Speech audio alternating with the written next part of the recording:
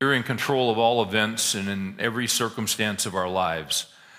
We're living in a time right now where it seems that a whole lot of things are out of control, but as we read the scriptures, we are reminded that nothing is out of your area of expertise, and it's been said that the devil is in the details, but you're in the details. You watch everything. You've numbered the hairs on our head. You've got your eye on the sparrows. You are a micromanager, everything that happens in the universe, everything that happens in our lives. And that's good to know, because there are times when life feels like it's out of control. It seems like circumstances and events are just randomly happening, and there is no direction and there's no purpose. That's why it is good to interact with you and with the scriptures. It's good to meditate on what's true. You tell us in your word to be still and to know that you are God. And when we take a minute to be quiet and to ponder the fact that you are God and who you are and what that means, it kind of takes the pressure down a notch. Things really aren't spiraling out of control. And when life gets hard and when we fall into the pit, we can call upon you. And when things look hopeless and when it looks like there's no way out and when it looks like there's no way of escape, you make a way of escape.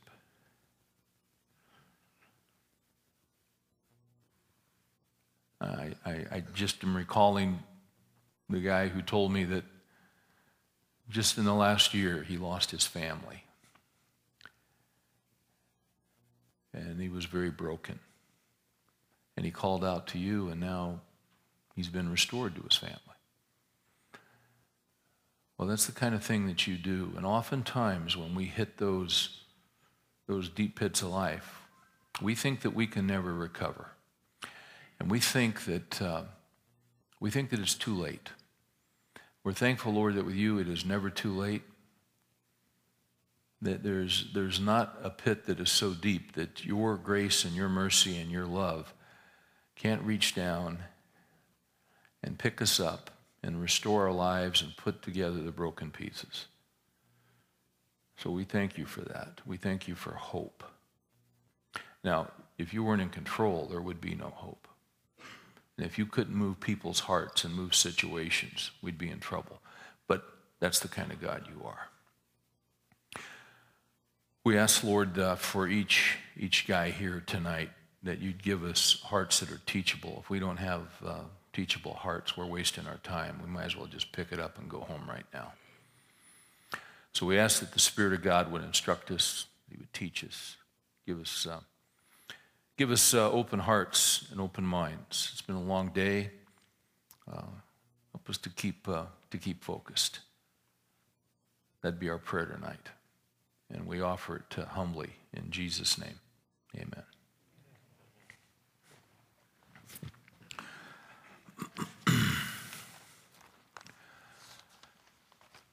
I don't know where I got this article. It's from the Wall Street Journal, but I'm not sure. I just came across it in a pile on my desk. Some guys have file systems. I have pile systems. This was a significant article. It's an article about hamburgers. And specifically, it's remembering Esther Snyder, who you probably never heard of. I'll give you a couple shots from the Wall Street Journal. And Esther Snyder, by the way, died in August of this year. If you're from California, you might know who she is, because along with her husband, Harry, they started a hamburger stand called In-N-Out Burger. And some of you now are saying, yes, thank you, Lord, for her ministry in my life. Yes. A couple paragraphs. The Snyders founded In-N-Out in 1948 in Baldwin Park, California. That was the same year the McDonald brothers opened their first limited menu fast food restaurant in San Bernardino, just 43 miles away. Though the two chains' trajectories could hardly differ more since then. McDonald's now has 31,866 outlets around the world. They're opening one in the lobby in January, actually. In-N-Out has 202 restaurants in California, Arizona, and Nevada. If you've never been to an In-N-Out burger place, this is kind of foreign to you. But if you have, you know what I'm talking about. See, I'm telling you. And by the way, these people were Christians, and you go to In-N-Out Burger, and every cup of Coke that they sell, you drink that sucker, you turn it over on the bottom, and you'll see John 3:16 printed on every cup they've ever sold in their history. Interesting story. In talking about In-N-Out Burger, and I find it fascinating, the same year McDonald's starts, In-N-Out Burger starts, 43 miles apart. Adherence to basics has marked In-N-Out their history. Harry Snyder, who was a racing enthusiast, saw the car culture coming in the late 1940s, and he designed one of California's first drive-through restaurants. He created an early version of the squawk box for ordering, thus avoiding the need for car hops. The menu features just a few items: burgers, fries, sodas, and milkshakes, and has remained virtually unchanged over the decades. What's interesting is that when In-N-Out Burger started, you could get a burger, you could get a cheeseburger, you could get fries, you could get a Coke, some other soft drink, you could get a milkshake, and that's it. With the death of Mrs. Snyder on August 4th at the age of 86, some industry watchers wonder whether the 202 restaurant chain will begin to step up the pace of expansion. Now, I got to tell you something about In-N-Out Burger. If you've been, they're just absolutely the best. When my brother Mike first moved to Texas in 82, Mike realized that there were no In-N-Out Burgers in Dallas. And in all seriousness, he made an inquiry to the headquarters of In-N-Out Burger to see what it would take to get a franchise in Dallas. And your brother did too. Yeah. I've talked to other guys who've done this. And the reason is, it's such a great place. It's just incredible. But they're only in 3 states: California, Arizona, and Nevada. That's it. Because it's a philosophy. It's very, very slow growth. And now that Mr. Snyder has died, and now his wife, there's actually a kind of an internal fight going on. But I want to point something out to you. In-N-Out Burger, there's a big difference between In-N-Out Burger and McDonald's. Now, when they started, they were exactly the same because they had the same menu: burger or cheeseburger, fries, soft drink, or a milkshake. McDonald's and In-N-Out Burger. But there's a difference today because, you see, In-N-Out Burger doesn't change the menu. McDonald's changes the menu every 2 weeks. The last time, and this is a direct quote from the Wall Street Journal, the last time In-N-Out Burger changed the menu was 10 years ago when they made a decision to add Dr. Pepper to its list of soft drinks. And that basically took a church council in Jerusalem to pull that off. But they understood that Dr. Pepper was an evangelical believer and it would be okay. Now, why in the world am I talking about In-N-Out Burger and McDonald's and all that? I'm talking about it for this reason. We're doing a study called Snapshots of Stupid. And basically, in our study, we're looking at guys in the Scripture who've done some really stupid things. And we look at them with a lot of compassion because we've all done really stupid things. As we saw last week, there are 2 kinds of stupid. There's permanent stupid. You're just going to be stupid for the rest of your life. And the reason you're going to be stupid for the rest of your life is that you're hard-hearted and you're not teachable. And nobody can tell you anything. That was the guy we looked at last week, Nabal, if you were here. And if you remember, David came to Nabal, and David's men had protected all of his livestock from the Philistine marauders, and he asked him at a certain time, hey, could you help me replenish my men and the supplies? And Nabal wouldn't do it. And when he heard that Nabal wouldn't do it, David went stupid and decided, all right, strap on the swords, we're going to go kill this guy and all his men. It was a little bit of an overreaction. But when Nabal's wife Abigail stepped in and had her men go ahead with provisions for David and his men, and then when she showed up, and if you were here, she talked to David and she reasoned with David. And you know what David did? David listened. David was not permanent stupid. David was teachable stupid. And we've all done stupid things. But what we want to do as we go through life is that we want to be teachable stupid. And that's why we look into the Scripture. 1 Corinthians 10, speaking of the Old Testament, says, these things were written for our instruction, as examples to us. We've all done stupid things. We all have done things we regret and wish we have never have done, but we've done them. But we want to grow, and we want to mature, and we want to become better men. Our umbrella verse for this fall study has been 1 Timothy 4:16. And in 1 Timothy 4:16, Paul is coaching this young pastor, Timothy. And basically what he says is, Timothy, among a lot of things that he says, but in 1 Timothy 4:16, what he says to Timothy is, Timothy, you need to pay close attention to your life and to your doctrine. Some translations say you need to watch closely over yourself and your teaching. So the instruction from Paul to this young leader is twofold. Watch your life carefully. Don't be stupid. When he says watch your life, what he means is it would include your whole life. So watch what you think. Pay close attention to what you put into your mind. As a man thinks, so is he. Romans 12, don't be conformed to this world, but be transformed by the renewing of your mind in Christ Jesus. So when he says watch over your life, your behavior comes out of your heart. And what you put into your mind has an impact on how you're going to behave. So when he says watch over your life, you got to watch what you put into your life, what you put into your mind, what you allow yourself to see, who you allow yourself to hang out with. Bad company corrupts good morals.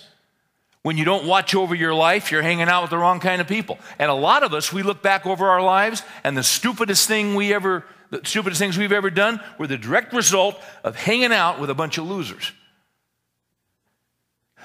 And a lot of us have had to learn the hard way about that. Bad company screws up good morals. And if you've been through that, you've worked real hard to teach your kids, you see, that principle. Because it'll save you a lot of grief. So we watch over our lives.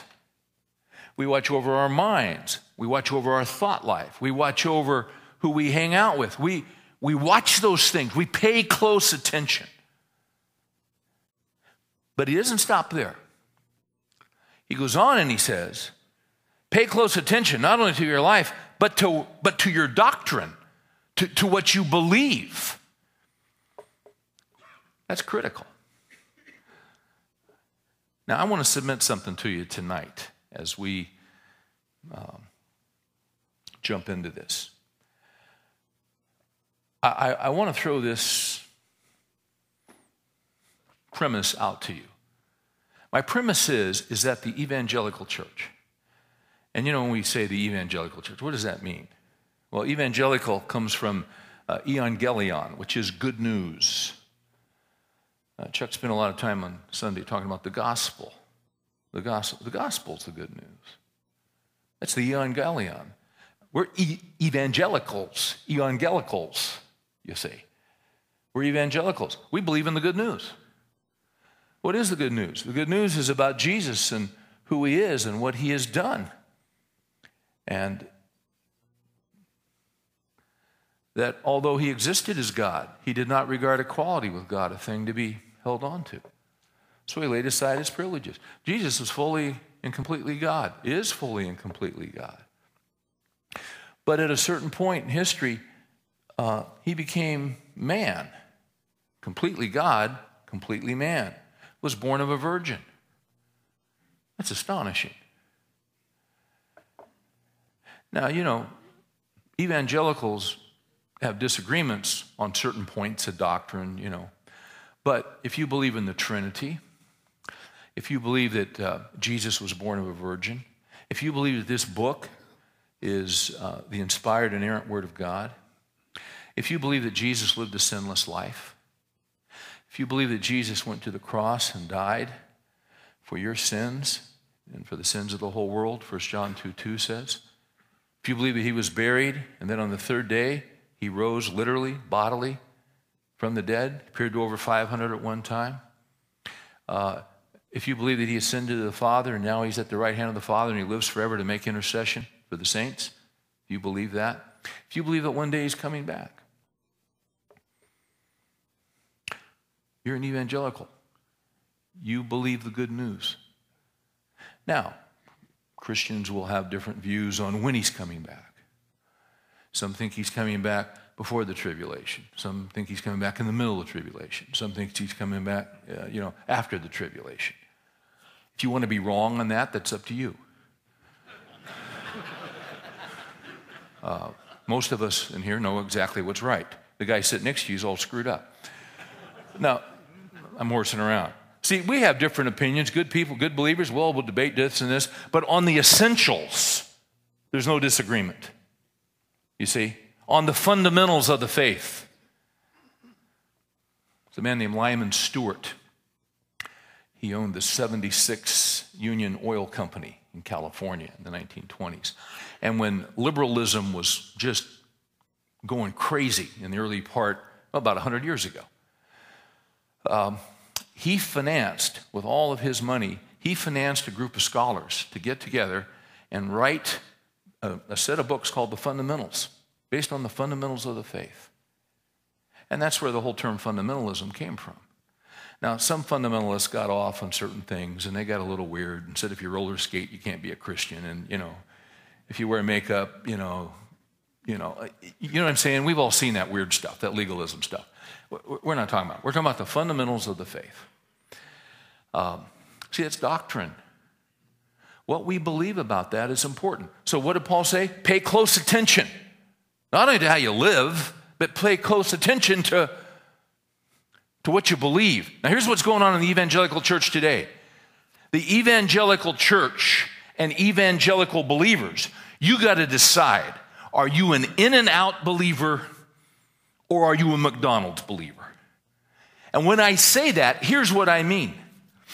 If you're an in and out believer, you stick to the menu.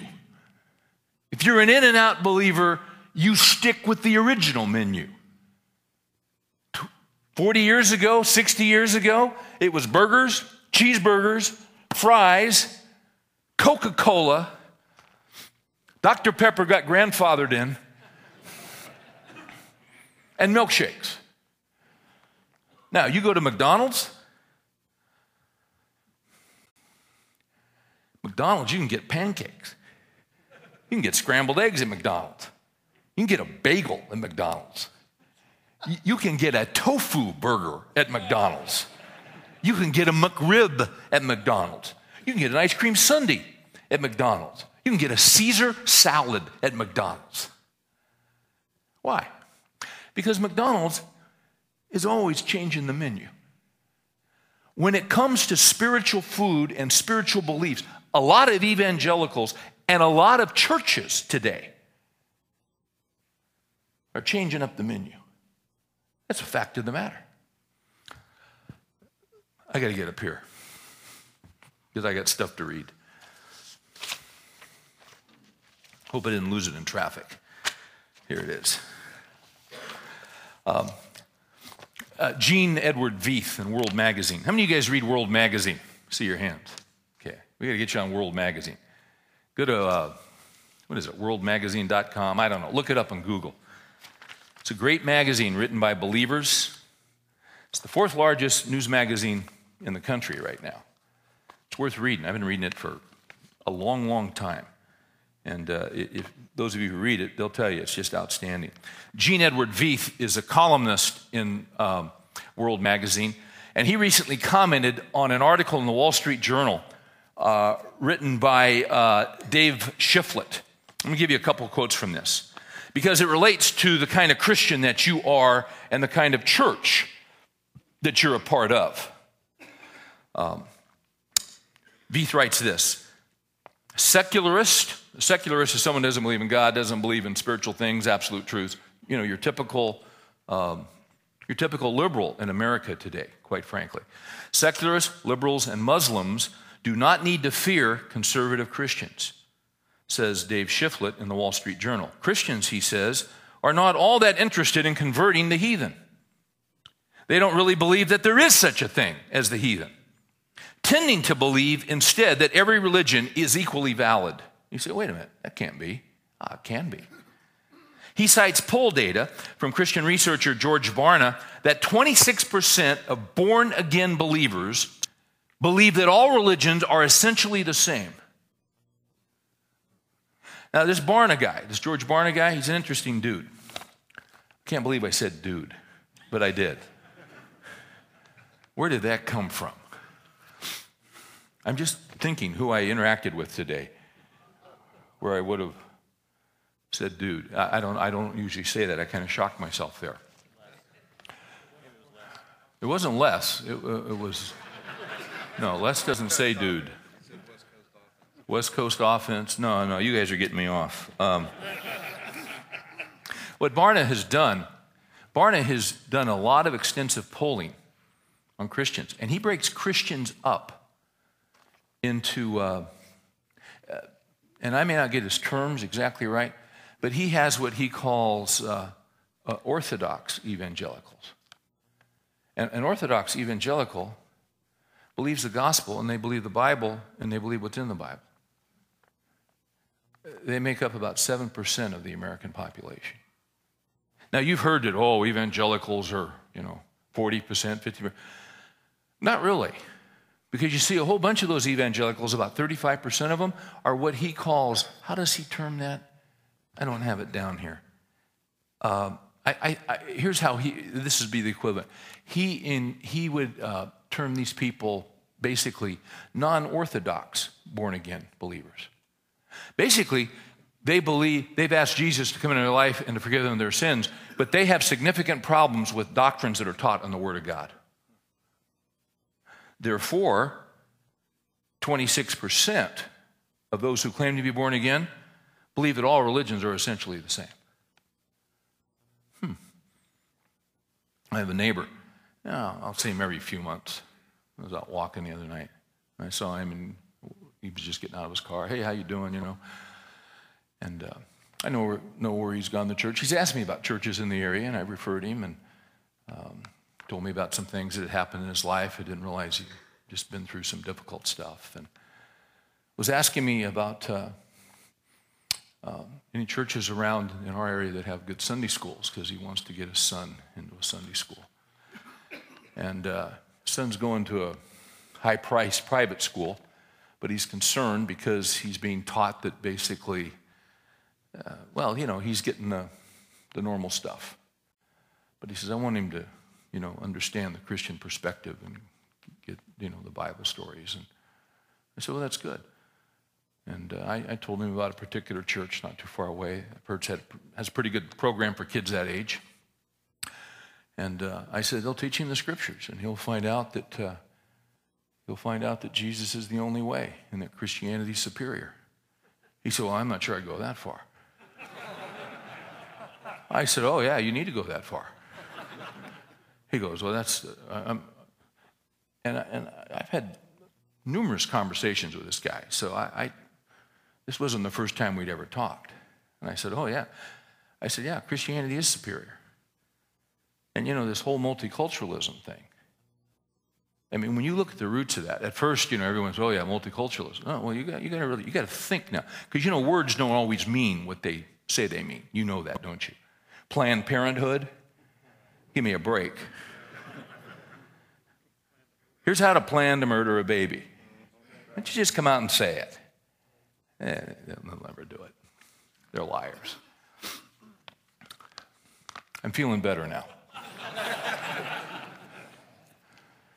Let's see. Where were we? Planned Parenthood, multiculturalism. So multiculturalism basically swept in roughly in the 70s, the American universities. Basically, multiculturalism, see, instead of teaching Western civilization, how many of you guys remember taking a course on Western Civ? See, the problem with Western civilization, you got a big problem with that because basically Christianity is all over Western civilization. So you got to bring in these other cultural things, these other cultures. Well, the problem with other cultures, they're cultures. Why do you have a culture? Because you believe certain things. So you bring in Hinduism from India. So for thousands of years in India, if you saw, on CNN when Rajiv Gandhi was assassinated, they had the traditional Hindu funeral, and they made a wooden barge, and they put his body on it, covered it with flowers and kindling wood, and they said the right words, and then they lit it. Well, it's been that way in India for thousands of years, with one exception. Before Christianity came to India through the Apostle Thomas,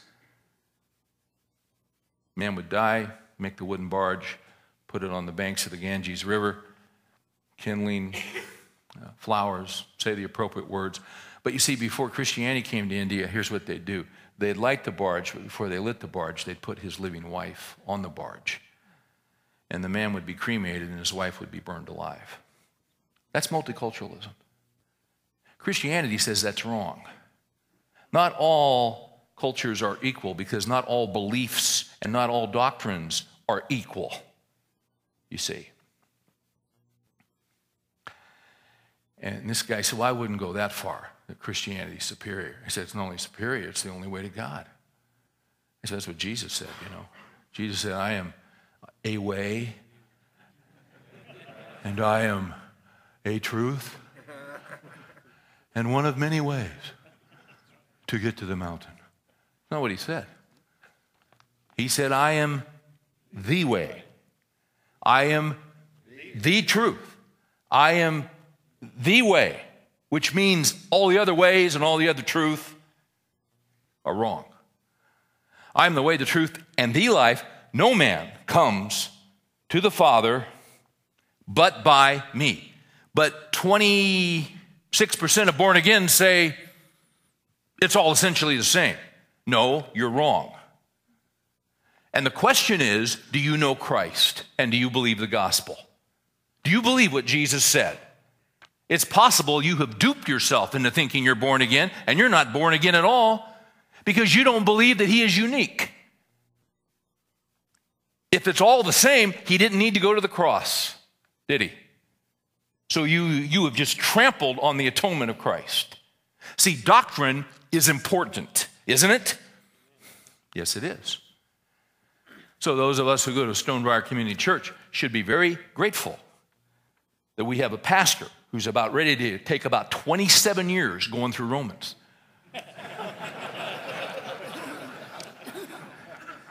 Just based on how far he's gotten in 2 weeks. I'm kind of speculating.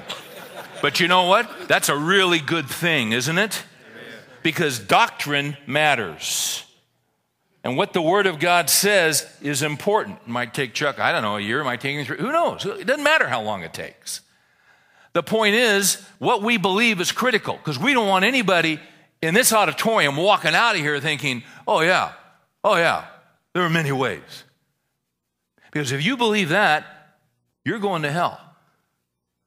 There's one way to heaven, and it's through Jesus. Barna goes on and says that 50% of born-agains believe that a life of good works will enable a person to get to heaven. Where are these people going to church? Is what I want to know.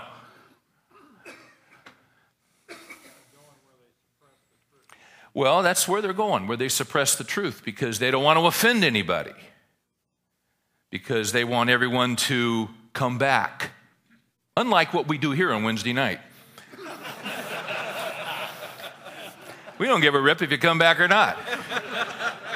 But we're going to tell you the truth about Jesus and about the Word of God. That's really what we're going to attempt to do. Now, if you don't like it, you don't like it. If you want to criticize us that we're not teaching the Word of God. We'll listen to that. But if you hear the Word of God and you don't like it, that's your problem. And quite frankly, you're stupid if you don't listen to it. And you're proud and you're self-centered and you're blind, and you need to ask Christ to come into your life and open your eyes and to change your life. It's the best I can tell you, man. And we were all in that category. And he was good and merciful and kind to us, wasn't he? You see? Good works isn't going to cut it. You can't give enough to the Red Cross. You can't put enough Katrina victims in your attic. You can't do it to earn salvation. You ought to help them out. That's great. It's not going to earn your way to God. He goes on. I'm still in this article. I am feeling better. I have to say. I'm feeling better. He goes on, though, to cite data that casts doubt on whether some of these born-again Christians will actually be there. Be where? In heaven. More than 1 in 3, for you guys that played football without a helmet, that's about 35%. More than 1 in 3, now catch this, born-again Christians do not believe that Jesus rose physically from the dead. Now, we got a problem here. We got a big problem here. And our problem would be from the Word of God.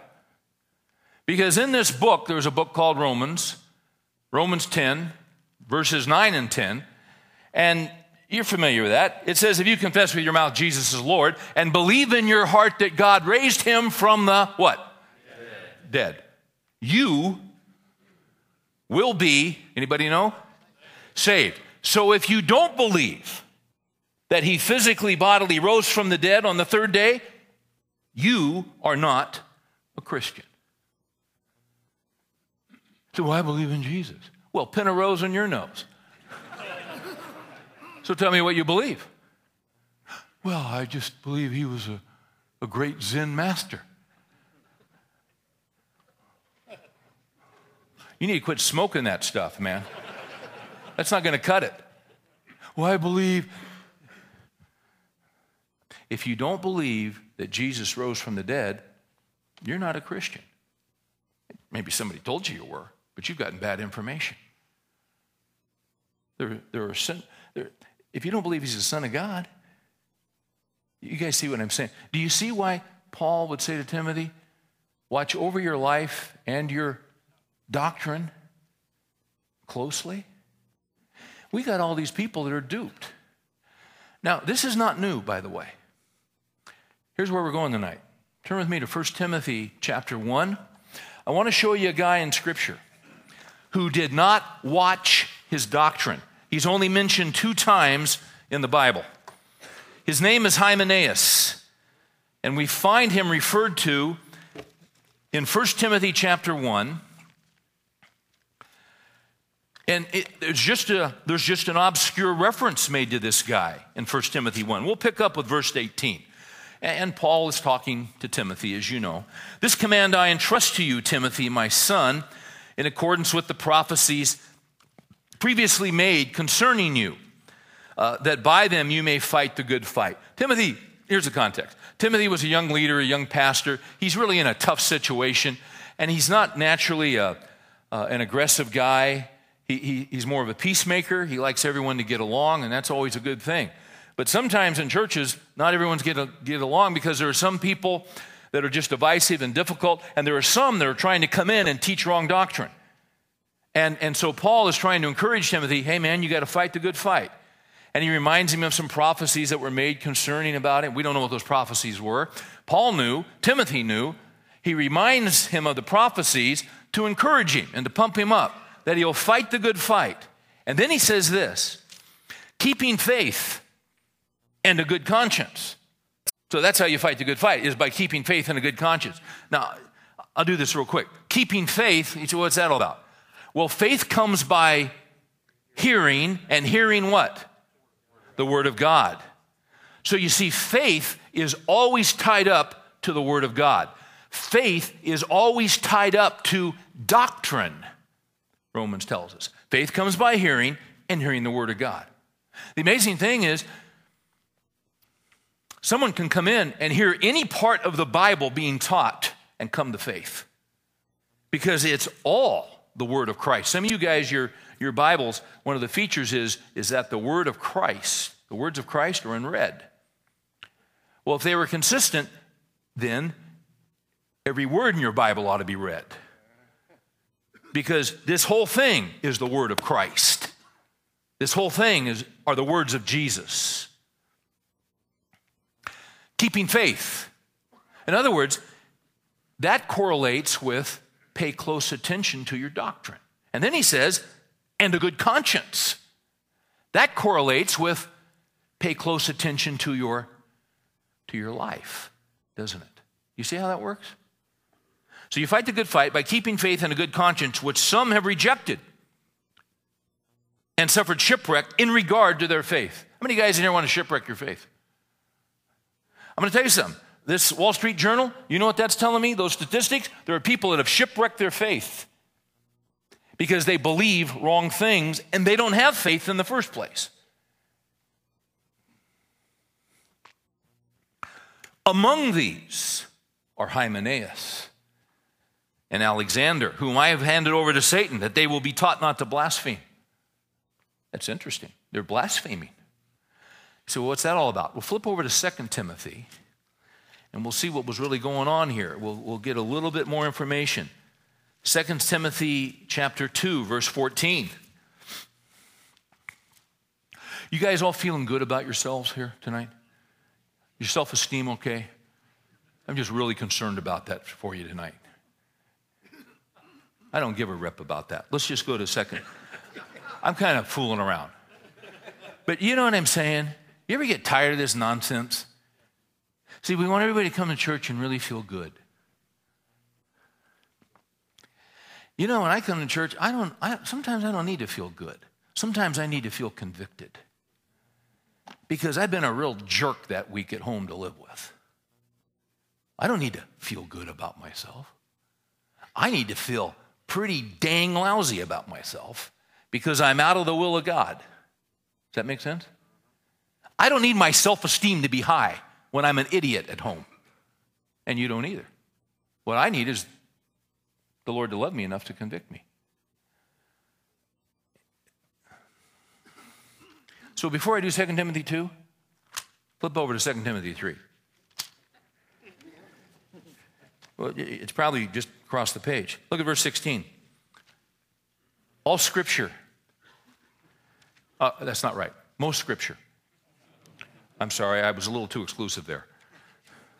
No, all Scripture. All Scripture. I was talking to a young man this afternoon about seminaries, and he's asking me about this seminary and this seminary and this seminary. He said, what about Fuller Seminary? I said, Fuller, that used to be a great seminary. It's not anymore. Sorry. Man, when it started, it was right at the top.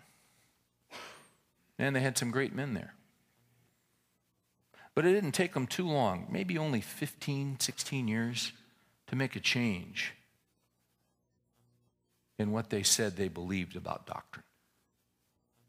And when they changed that thing about Scripture being inspired and inerrant in every part, see, they changed that.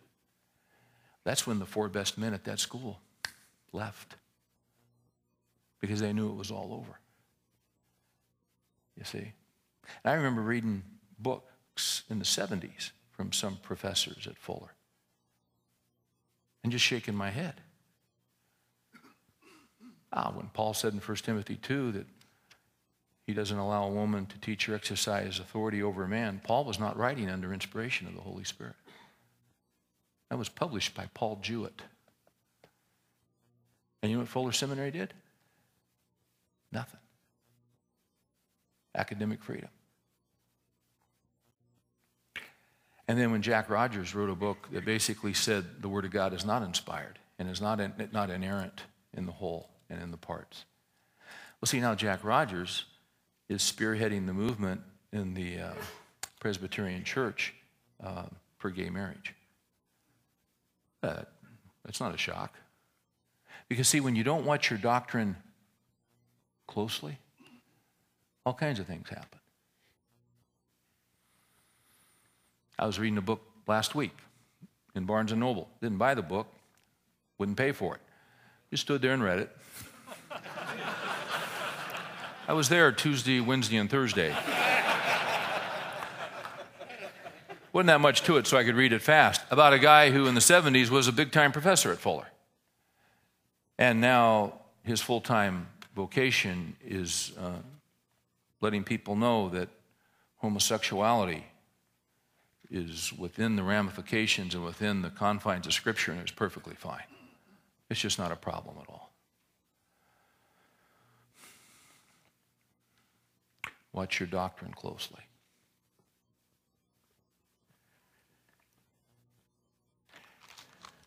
Second Timothy 3:16. Oh, and by the way, see what happened at Fuller? They used to be all Scripture was inspired. Now they would say most Scripture. Well, you say which Scripture? Well, you know, that's that's a real dilemma. Yeah, you have to use your own conscience, which worries me significantly. What does the Word of God say here? It says all Scripture is inspired by God. Actually, literally, it's all Scripture is God-breathed. It's not inhaled, it's exhaled. He breathed it out. So the source of Scripture is God Himself. All Scripture is inspired by God and profitable. A lot of business guys in here. We're in the profit. Got to make a profit. Well, guess what? The Word of God is full of profit. It's profitable for teaching. I need to be taught. For reproof and correction. When I'm difficult at home, you know what I need? I don't need to feel good about myself when I come in here. I need a 2x4 in the chops. Right? Sure I do. And sometimes God is so good and so gracious to me, He doesn't care about my self-esteem. He's trying to get my attention. So there are times when it's profitable for me to be reproved and to be corrected. Because, look at this, for training in righteousness, so that the man of God may be adequate, equipped for every good work. I got to have the Word of God. Okay. That's doctrine. Now let's go back to 2 Timothy 2, verse 14. So he says, Timothy, remind them of these things and solemnly charge them in the presence of God not to wrangle about words, which is useless and leads to the ruin of the hearers. Be diligent, Timothy, now catch this, to present yourself approved to God as a workman who does not need to be ashamed, accurately handling the word of truth. Or some translations say, rightly dividing the word of truth. What that means is you cut it straight. The idea is when you're plowing a field, you plow it straight. When you're making a rock wall, you cut that rock, you cut it straight to fit in that piece. So we keep our eyes on Jesus and we keep our eyes on the Word of God and we accurately handle the Word of truth so that nobody walks out thinking there are many ways to God. Nobody walks out not sure if Jesus rose from the dead. He says, but avoid worldly and empty chatter, for it will lead to further ungodliness, and their talk will spread like gangrene. Now, gangrene, that's something you want to avoid. Now, catch this. Among them, among who? These whose talk spreads like gangrene. Among them are Hymenaeus. There he is again. And Philetus. Men who have gone astray from the truth, saying that the resurrection has already taken place. Had the resurrection taken place? No. And they upset the faith of some. Dwayne Litfin Great commentary on this section. Let me read it to you real quick. Paul tells Timothy, you're to avoid godless chatter, which only advances ungodliness like gangrene. Such godless chatter contrasts with the word of truth in 2 Timothy 2:15. So you got godless chatter as opposed to truth. He says the medical image is striking. Participating with those who engage in such profane speculations will only literally give their words a feeding place like gangrene. They must be amputated instead. So here's Hymenaeus teaching wrong doctrine. That's why Paul said in 1 Timothy, I have delivered him over to Satan that he may be taught not to blaspheme. This is serious stuff. People's lives are on the line. These two, Philetus and Hymenaeus, had wandered away from the truth regarding the crucial doctrine of the resurrection. Now, this gets good here. Greek philosophers typically viewed the soul as immortal and the body as its temporal prison. So, the soul is good, but the body is bad. Okay? The idea of a physical resurrection of the body, both Christ and the Christians, was therefore foreign and difficult for them to grasp. Hence, there was a natural tendency towards heresies which rejected the resurrection of the body. The heresy of Philetus and Hymenaeus probably involved the idea that resurrection was a purely spiritual affair, which occurred at baptism or conversion. But bodily resurrection is a keystone of Christian doctrine, as Paul showed in 1 Corinthians 15. Now catch this. Without it, the entire edifice of the gospel collapses. So you see, 1 Corinthians 15 is all about the resurrection. They're saying the resurrection has occurred. No, it hasn't. You're letting your background, you're letting that Greek stuff influence you. Go to the Word of God. What does it say? They weren't concerned what it said. You see, they had a problem with it. Hey, you know what, guys? I read the Scripture, I have all kinds of problems. I read the Scripture, and quite frankly, some of it, I don't like what it says. But guess what? That doesn't mean I can edit the Scripture. You know, if I'm doing a document in Microsoft Word, man, I love that. Because I can highlight, and I can delete, or I can edit, or I can change. You know what I'm saying? We get used to that. You can't do that with this book. But that's what Hymenaeus was doing. He wasn't paying close attention to his doctrine. He didn't like that doctrine. So no. The resurrection already occurred. No, it hasn't. What do the Scriptures say? What you believe, what I believe is important. You know what's interesting to me, going back to this Wall Street article? 45% of born-agains do not believe that Satan exists. Well, man, he sure got you conned, doesn't he? Reminds me of what C.S. Lewis said about Satan. He said, quite frankly, he doesn't care if you think he exists or not. If you don't think he exists, he's got you right where he wants you. The article goes on. Wall Street Journal says of the born-agains, 10% believe in reincarnation. Which is interesting, because the Word of God says in Hebrews, it is appointed for a man once to die. And then comes judgment. Unless you're not comfortable with that. Because we're open-minded. And you can go another round.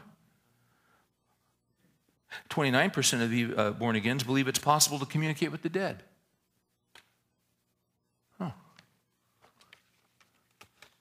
So you watch that jerk on TV that communicates with the dead. Let me tell you something. Saul communicated with the dead. And well, anyway. Is this not alarming? It's alarming. Why is it so alarming? You know what this tells me? We got all kinds of churches. We got all kinds of big churches. We got all kinds of mega churches. And they got a lot of people. And they're producing this. Why? Because they're doing everything except teaching the Word of God. I think I need this.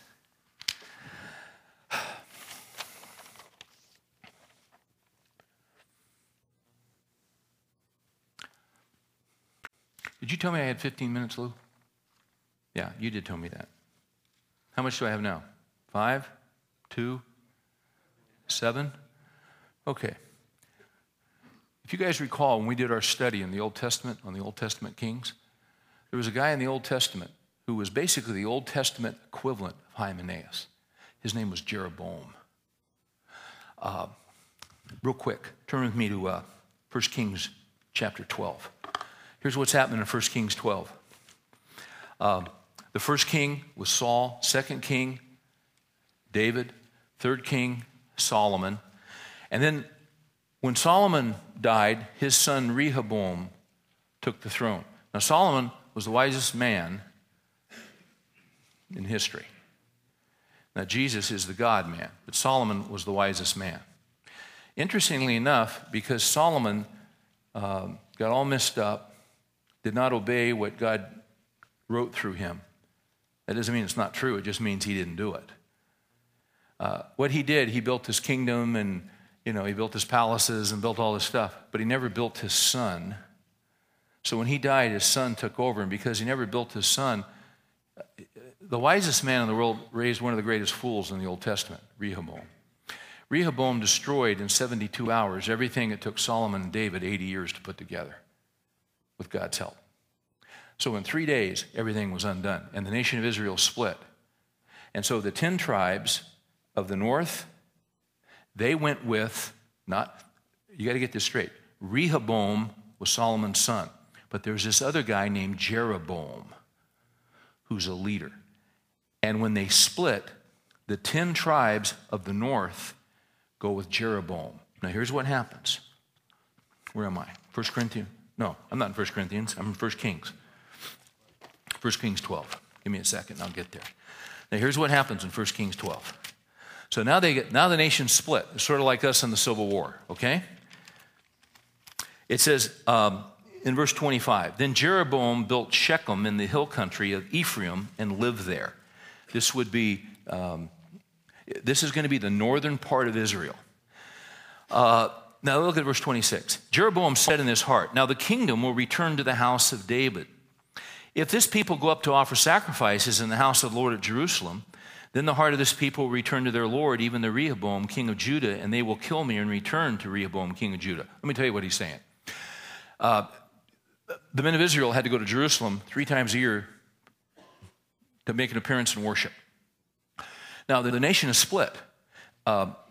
So Jerusalem is in the south, and Rehoboam runs the southern kingdom. It's called Judah, with Judah and the tribe of Benjamin.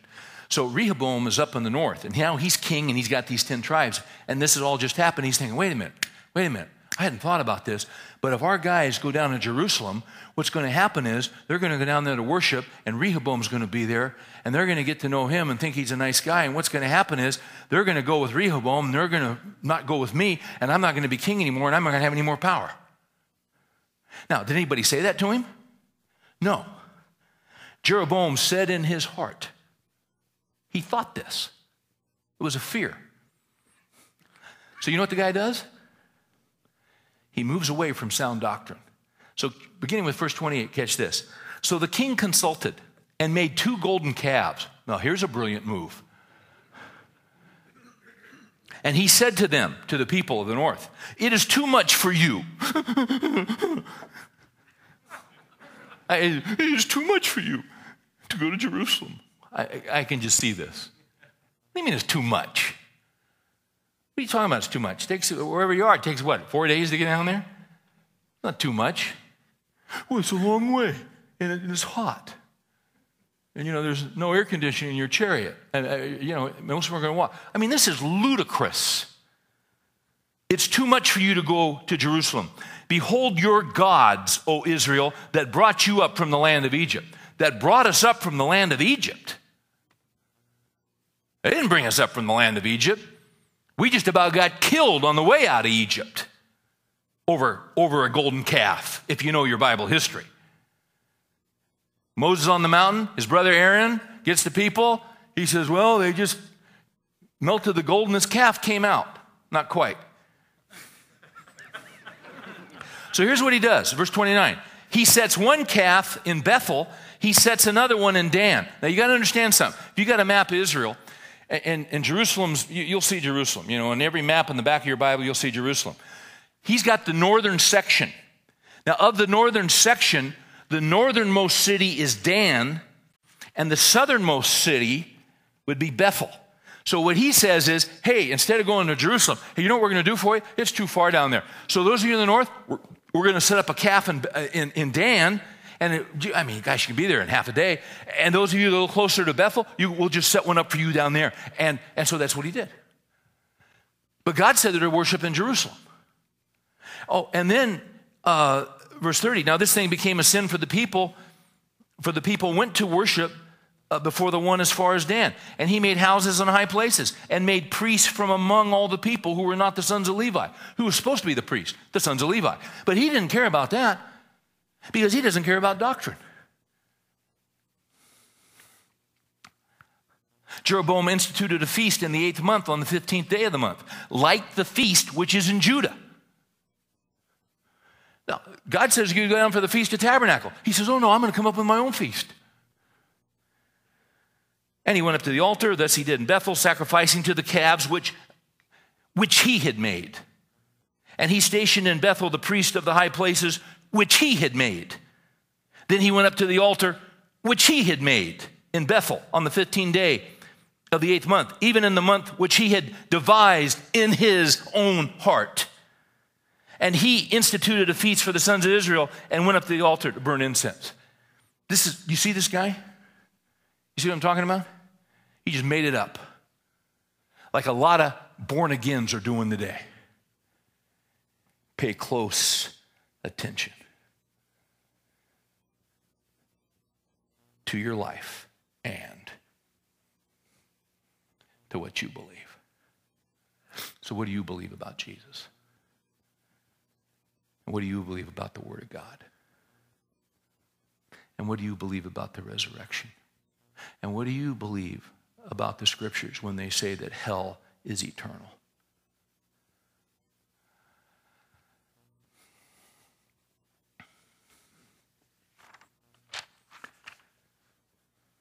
I saw this week Joel Osteen had 42,000 people at Madison Square Garden this week. I don't know what to think about that. It kind of concerns me. You say you're going to take a shot at Osteen? Yeah. Because when he was on Larry King, Larry asked him straight out. And I got the manuscript right here from CNN. What about Muslims? Well,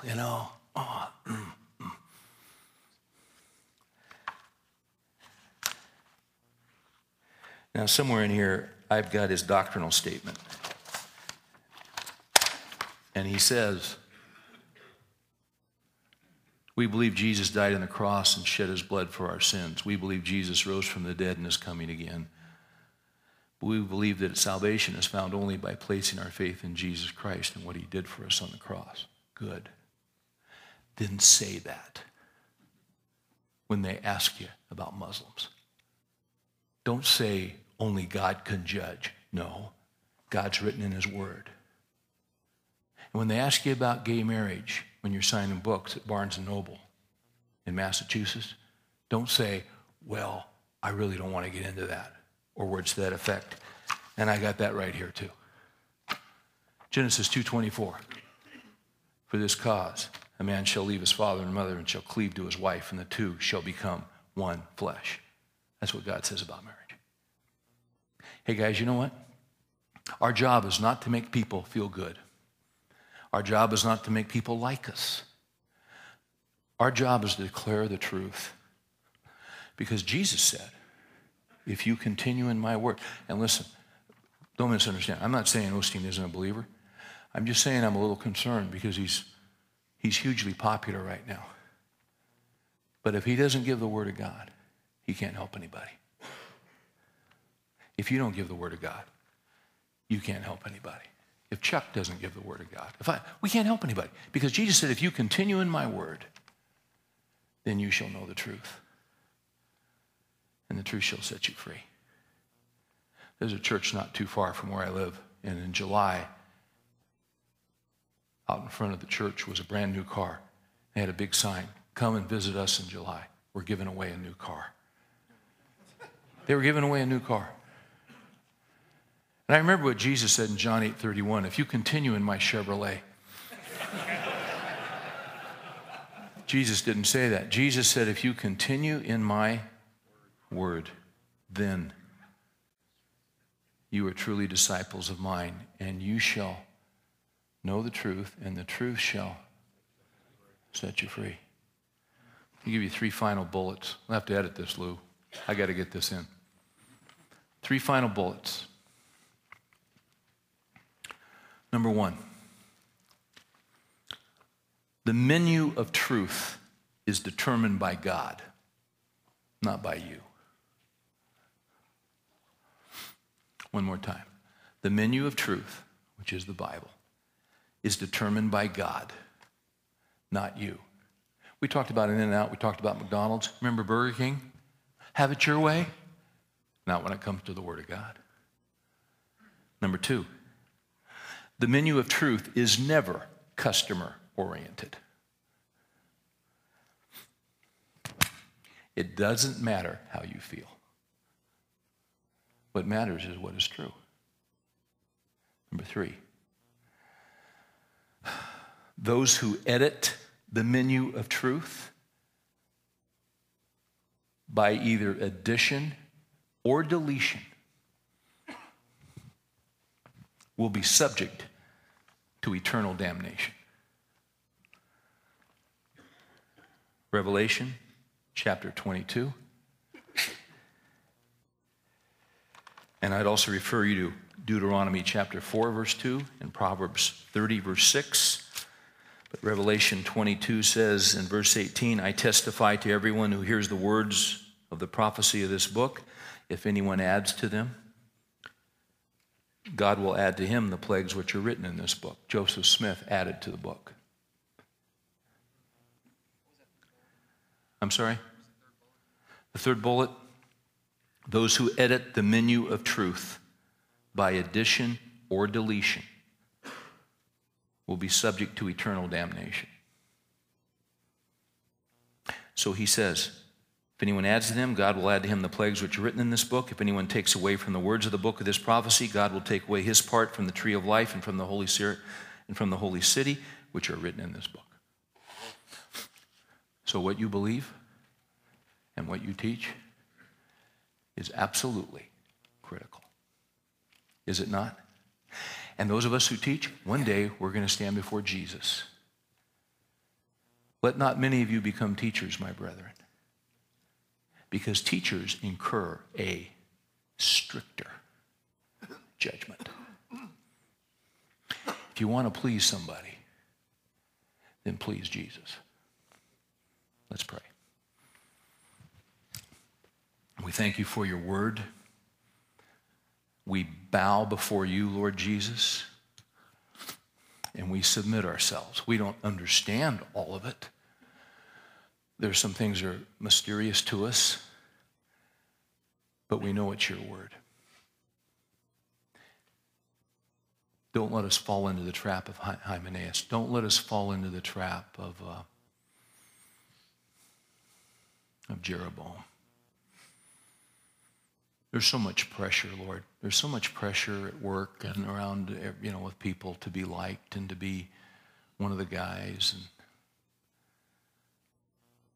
And we want to be winsome and we want to build relationships with people. But when push comes to shove and the truth is on the line, we have got to stand with you and with your word.